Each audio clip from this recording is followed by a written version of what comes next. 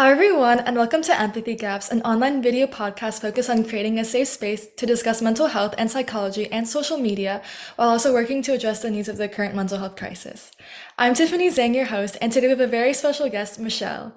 Michelle is the Executive Director of the National Association for Media Literacy Education and has been featured on PBS, CNN's Reliable Sources, and more. In 2020, Michelle received the 2020 Global Media and Information Literacy Award from UNESCO. She is also an adjunct lecturer at Brooklyn College, where she teaches students about media literacy. Michelle, thank you so much for being here today and taking the time to join me. Before we start, is there anything else that you want to add regarding to what you do and who you are? Well, I think, well, first of all, thank you for having me. And also, I really appreciate the topic of your podcast. I think it's so important. But I also think it's so important that you, as a high school student, are talking about it with your peers. It's amazing. I think the only thing I would add is that I'm a mom and I have an 18-year-old, almost 19-year-old, and a 21-year-old. So I think that's important in the context of, the conversation, especially if we're going to be talking about social media, because I do have that connection Yeah. to kind of young people with my kids and kind of how they think about social media, how they interact with social media. So that was the only other point I wanted to make sure was known to the audience. Yeah, definitely. I feel like that also adds some insight to our conversation. So I guess my first question would be like, please, I guess like in your definition, in your own terms, like what is your definition of media literacy? Because I feel like we consume incredible amounts of media daily, and I think we all think that we are experts in media, but I feel like there's a kind of a difference in consuming media versus being literate. So I guess like can you kind of talk about that? Absolutely. That's what I talk about all day, Tiffany. So I can absolutely talk about it. So the way we have a very specific definition of media literacy. So we define media literacy as the ability to access, analyze, evaluate, create, and act using all forms of communication. So the way that we think about media literacy is that it's really an expanded definition of literacy. So no longer is it sufficient to be able to read and write and print. We also need to be able to create, consume, author, using all types of communication, right? So it really comes down to what does it mean to be a literate person in today's world? And we believe that media literacy skills are essential and that we really need all learners to really understand how to author and consume using all media. Yeah, definitely. And I guess I feel like, can you talk a little bit more? I know you kind of touched on this. Can you talk a little bit more? I guess like just like I guess like passively consuming media and like being media literate. Like what does that kind of difference and look like? That's another great question. So a media literate person, so we have there's a bunch of resources that we have, and my organization is an organization that works to move media literacy forward, both in formal and informal education spaces. So we do think it's really important in the pre-K to 12 space, but we also think because media and technology are always changing, it's really lifelong learning, right? We need to be able to have systems in place so that we're always learning about new technologies and new media. So, gosh, I just went on a tangent and I forgot your question. Oh Oh my no, God. you're Just good. It was tell me like what it was about. it was like the no, you're good. It's like the difference between like being a media consumer and just like and being media literate. Yes. Okay, great. So a media literate person has certain skills, right? And the reason I brought up the other stuff is because, we have to think of this as a continuum, right? Like just like literacy, we're constantly learning and reading and challenging ourselves, and we even as adults sometimes read texts that we don't fully understand. It's like a different kind of language, and it's like how I feel anytime I pick up Shakespeare. Like that's a different type of literacy to me than when I read just like a novel. So with media literacy, there are certain skills that we want to impart on human beings, and really like media literate behaviors, I guess you would call them. So media literate people know how to ask questions about the media that they consume and create. And that's a really key point about media literacy, right? Media literacy is about developing habits of inquiry. And that means that we get used to, we practice always asking questions when we're consuming or creating media, and that it becomes instinctual, right? Like that every time we watch something or scrolling our feeds or, at the movies or, reading, that we're always wondering about it and we're asking questions. And there's a whole series of questions that we kind of recommend, but it's really about the process of asking questions. Who made it? Why was it made? What does it make me feel? How do I respond to this? All of that, like we want to be processing and reflecting as we're making media and as we're consuming media. But a media literate person also knows how bias is involved, right? So our personal biases, what do I bring to media, my media experiences? What do I bring to the things that I put out in the world, but also to the stuff that I choose to consume? But we're also aware of bias in the media itself, right? The choices that producers made, the choices that companies make, why they make those choices. So a media literate person understands that and understands the way that like our own personal ideologies and also community ideologies get involved with that media experience. A media literate person also knows how to ascertain credibility. So there's a lot of conversation, right, about understanding mis and disinformation, right? Or like all the stuff we talk about, with AI, like how will we know what's real and what's fake and all this stuff?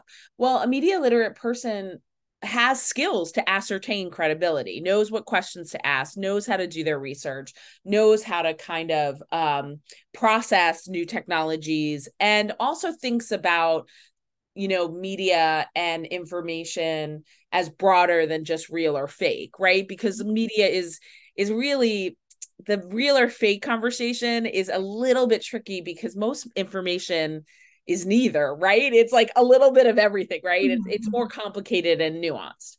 And then a media literate person also thoughtfully creates media, right? Because remember, the definition doesn't just stop with us reflecting or analyzing. We also need the ability to create, right? Because we are all participating in media systems now.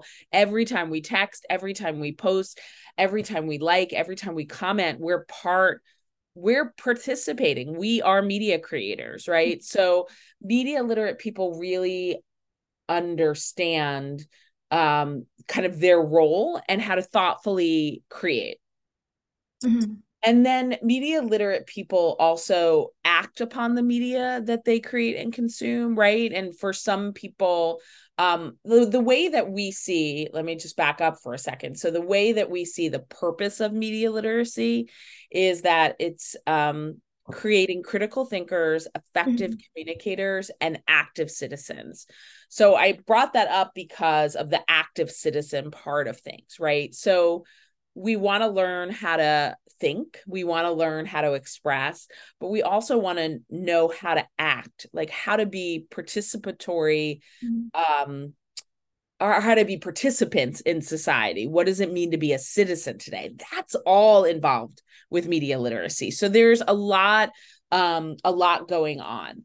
In Mhm. terms of like mental health and empathy, I'll just throw in a media literate person um, also practices digital wellness and practices balance and understands the impact media is having on their mood, having on their relationships, having on their day-to-day, productivity. We look at a media, and of course, media literacy people are not perfect. Like there are times where clearly I'm on my phone a little bit too long and I need to take a break and whatever. But the idea is a media literate person is thoughtful about their relationship with media, and that will obviously tie into the conversation about mental health and wellness. Mhm. Yeah, definitely. I think you said something in your response about how media literacy is like a lifelong thing. I kind of Mm-hmm. like that comparison because I feel like some people might see media literacy as like a skill that they just learn and they kind of, I guess, like not forget or drop, but they kind of just like check the box and go like, okay, well now I'm media literate. But I, Yeah, I feel yeah. like I don't like that's the thing is to me, media literate is almost aspirational. It's like we always need to be looking at what else we need to learn in this like really vast, like complex, like media saturated world. Like, for example, like I do this work. I've been in this job for 12 years. I've taught this for many years.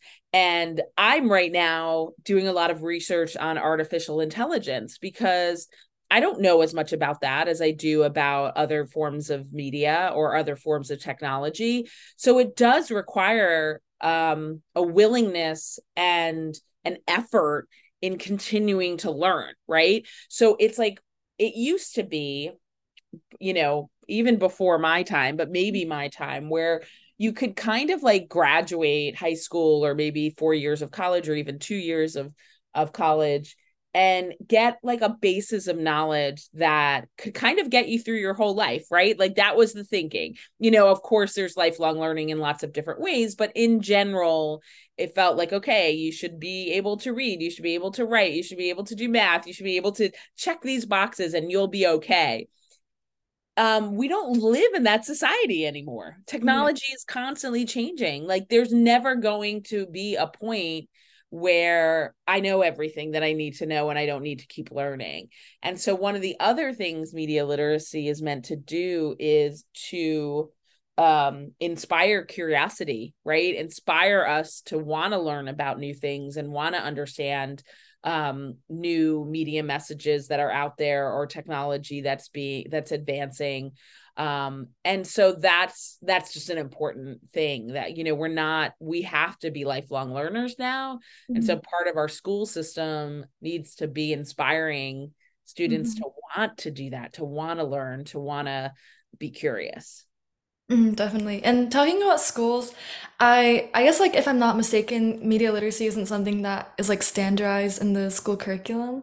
So Right. I guess Yeah. why do you think that media literacy isn't part of like standardized school curriculums? So I think that there's some misunderstanding about what media literacy is and Mhm. how it can effectively be taught. So I would say that one of the reasons that media literacy has not been widespread is that there's a misunderstanding that media literacy has to be kind of a separate course of study, right? That we need to be teaching a media literacy course. Now, media literacy courses can be very impactful. I'm proud to say I teach one at Brooklyn College, and I think that it makes a difference. And, just a semester diving into these issues is really important. But certainly in the high school, like the more formal, like K-12, one of the reasons we haven't seen it is because we don't have time in the curriculum. We don't have space within the day to add media literacy, or that's the misconception, right? Is that where are we going to put this? Like every teachers are overworked already. There's so many standards and curriculum requirements that they have to meet. That you have to meet them. Like you guys are working so hard in high school these days, So the challenge is to organizations like mine who really want to see media literacy be more kind of seen as essential is that what we kind of have moved toward and push is that media literacy is a skill base that can be taught across curriculum, whether you are analyzing 1940s newspaper headlines when you're talking about World War II, or you're looking at a graph when you're in math, right? Like those are media moments. Those are moments where you can decode and you can analyze and you can evaluate. And that is what we're trying to get our education leaders to see, is that media literacy moments can happen throughout the class, throughout the curriculum, in many different classes. And so we have a National Media Literacy Alliance. And within that alliance, we have our technology teachers, our math, science, English, social studies, journalism, librarians, writing, like all of these like teacher membership organizations have come under an umbrella that is media literacy, because each of those types of subject area teachers can be teaching media literacy. Mhm. And so in order to move media literacy forward and make it an essential skill, is we need to be training all teachers to bring in media literacy moments within their classroom.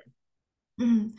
Also, like right before this interview, like while I was doing research about media literacy, I think I saw that some people also said that there's like a misconception that literacy is like teaching people what to think and not thinking critically, I guess. I don't know if that's an argument that you've heard before. We always say that media literacy is not teaching people what to think, it's teaching Yeah. people how to think, right? Like, it isn't my job as a media literacy teacher to get you to feel the way I feel about certain media messages. Like, that is not good media literacy practice. It's getting you to understand the questions and the analysis and the decoding of these messages so that you have the skills to that you are empowered to make your choices, and you're empowered to think about content that you create and consume, right? Yeah. So we've heard that a lot, and we always talk about that. It's about how to think, how Yeah. to be curious, how to like really process media messages in an effective way. Definitely. And I guess we were talking a little bit about media literacy in the schools. How do you think, I guess like in your experience, do you think we should teach media literacy? Well, I think that, media literacy skills should be something that all students get, right? Because media is such a big part of your lives and are all of our lives. And we spend so much time with media messages and processing media messages. We spend so much time with technology. Like, it's a really big part of our world. And so we should be prioritizing that in school, right? If we're not prioritizing what you're actually like, what is your real life, what is your real experience, then what are we doing, what are we offering you as a student, right? And I think that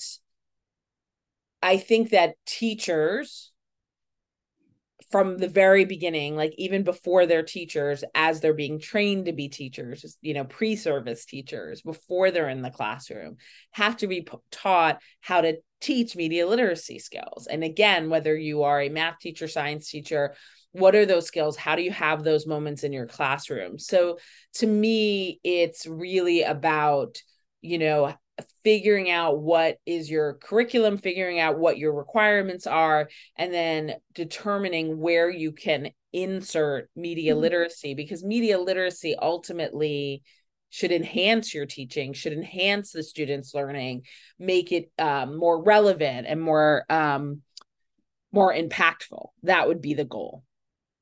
Yeah, definitely. And I guess like pivoting to your organization, I guess like how does your organization namely help with increasing media literacy? Like what are some of the initiatives slash program that namely does? Right. So we are the largest membership organization for media literacy education around the globe. And so we have about 8,000 members, and we have about 80 organizations that are under our umbrella. And we spend a lot of our time kind of amplifying and heightening the profile of the people in our organization. So who's doing really great work, who's doing interesting research, what programs are out there, what jobs are available, what new reports are out there, resources. So we do a lot to build community and amplify the work of our community. We run a national conference every year for teachers. So teachers who want professional development within media literacy can come to our conference. It's a virtual conference. We run the National Media Literacy Alliance that I mentioned before. We also host, our biggest initiative is our as host of national, or I should say US Media Literacy Week, which is actually happening in a couple of weeks, October 23rd to 27th. That is our biggest moment throughout the year. It's when we really highlight media literacy to the broader community. While the conference is more for our community, the Media Literacy Week is like forward and like public facing, and allows us to kind of get the word out there about media literacy. And so Media Literacy Week is also where we kind of highlight the most important topics of the moment. So we're talking about artificial intelligence, we're talking about digital wellness, we're talking about media literacy content for media, like actual shows that are bringing in media literacy concepts, like things that we're seeing happening around, and media literacy and democracy, and how we're dealing with mis and disinformation about elections. Like all of these issues will be discussed during Media Literacy Week. And then we do newsletters and curate resources. And we just had a leadership summit, our first leadership summit, looking at like, what is the future of media literacy? What do we need to do over the next 5 years? What do we need to do over the next 20 to make media literacy essential? We also work very closely with partners and really try to kind of spread the word about media literacy, not just in school systems, but outside. So working with tech companies, media companies, also like government policymakers, all of that. So we do that regularly also. Yeah.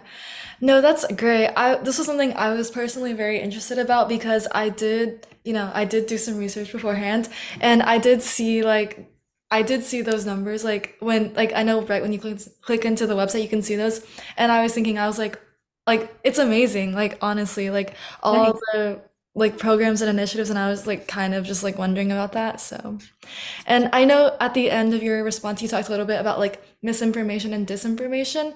So I guess like my question is like I guess like do you feel that I don't know, like how do you think that misinformation and disinformation impacted the pandemic, and I guess like how could have media literacy kind of like I guess changed that, or I guess like impacted that, if that makes sense? Yeah. So, the conversation around mis and disinformation really kind of mis and disinformation has been around since there's been information, right? Like that's just part of the information landscape.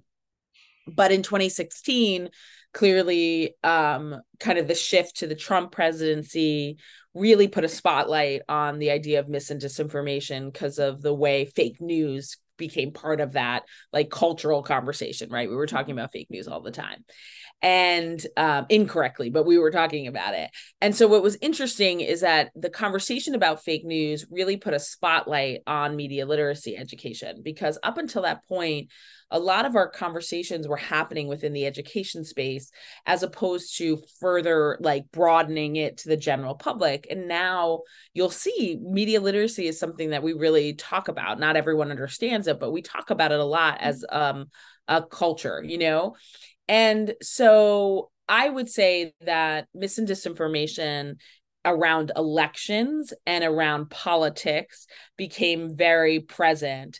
And leading into the pandemic, all of a sudden we were looking, it was different from misinformation. It was life or death mis and disinformation. And that like raised the stakes in terms of combating disinformation and combating efforts to misinform people. And it also really, really raised the profile of media literacy education and the need for it and the urgency for it. And so I think that there were a lot of efforts from a lot of organizations, companies, to really battle against like health disinformation. Everyone from journalism, like journalistic outlets, to the FDA or to the CDC to the WHO, like really, really trying to battle disinformation. And so I think there were media literacy tools that were discussed, that were shared, that were tested.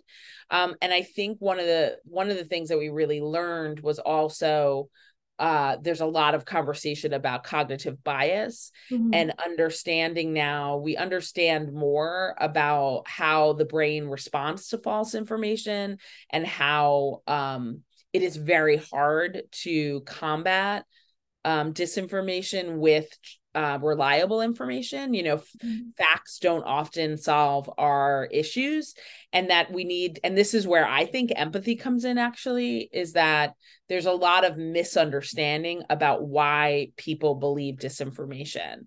And most of it is because the human brain is vulnerable to disinformation. And then once we believe something, it is very hard for us to change our minds. And that's not stubbornness. That's not stupidity. That's not ignorance. That's our brain function, right?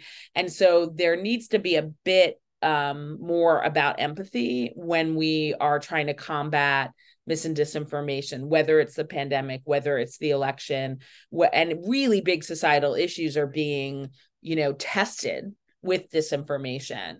But it doesn't help to just point it like, people are ignorant if they believe this or whatever. Like, it's more complicated than that. And we as human beings actually have less choice once we believe something to think differently. And it takes effort and time and education.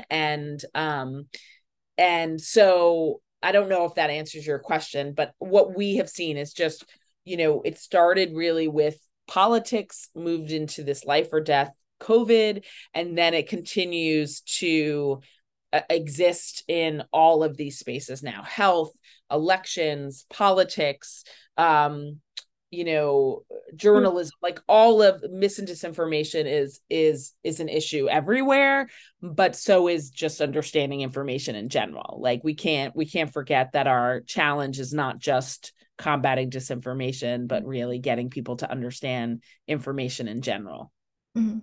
So, how do you think that misinformation and disinformation will, I guess, play into the 2024 election? Because I know you kind of mentioned elections, but Yeah. So I think that one of the things that we have to recognize as citizens in the US is that the disinformation campaigns around elections have really, really impacted our democracy. It seems obvious, but they really have.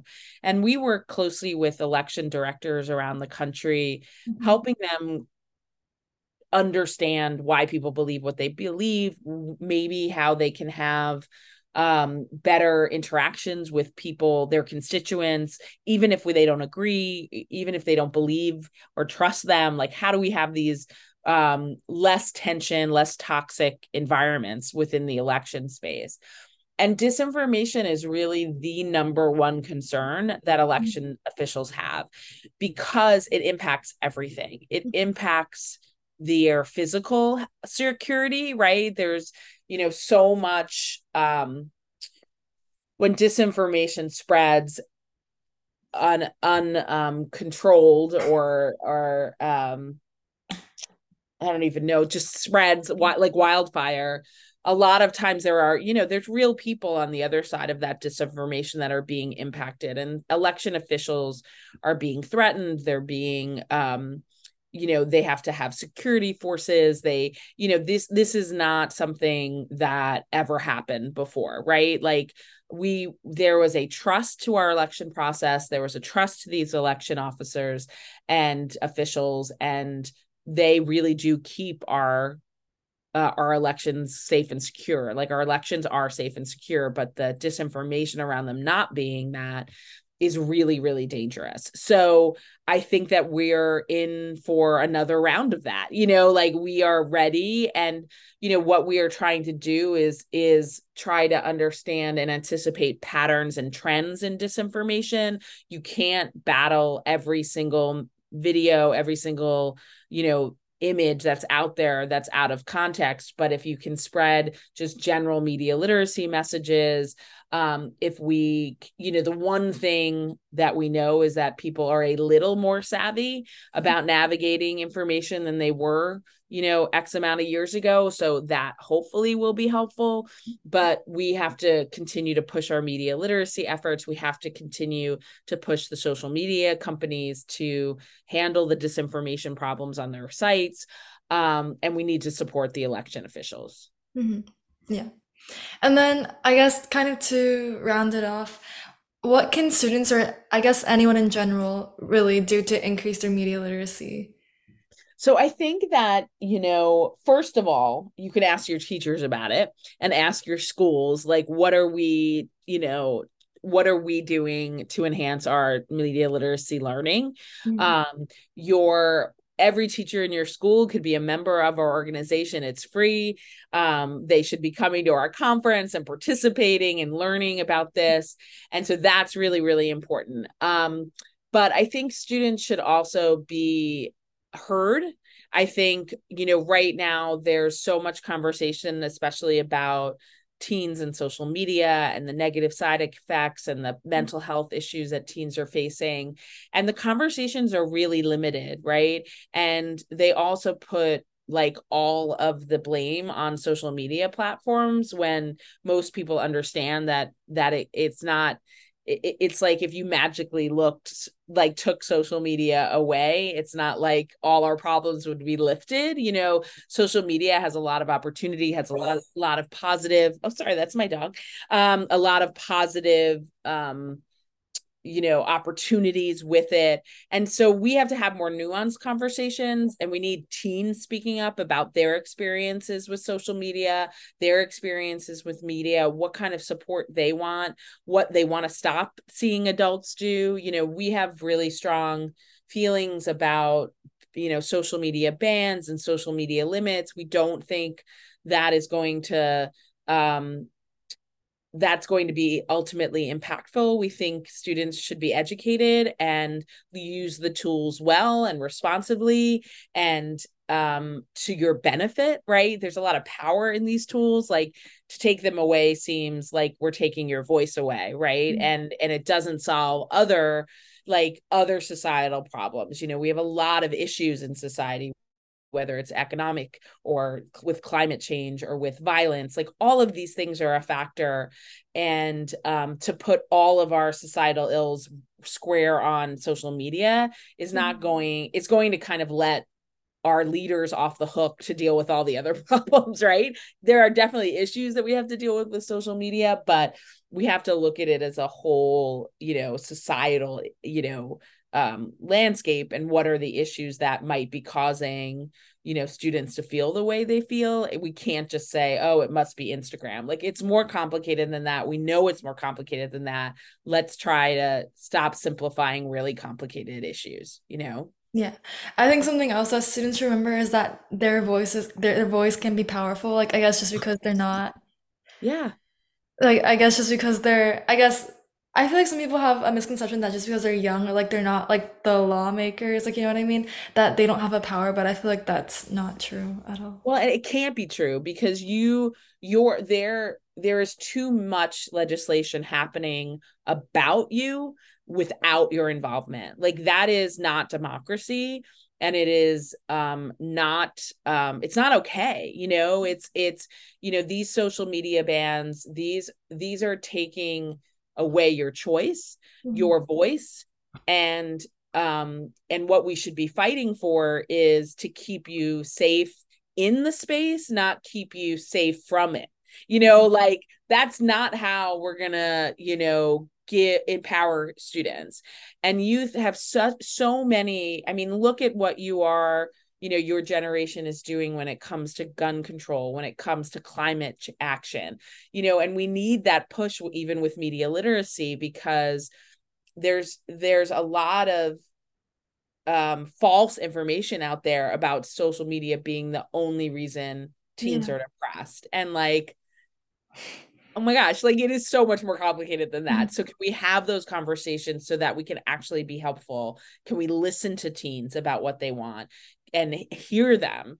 But our leaders don't always do that. And so we need you to be louder. Mhm. Yeah, I think that's a really powerful message to end this interview.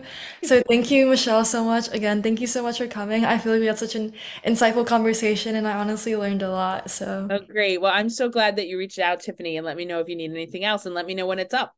okay, yes, I will definitely.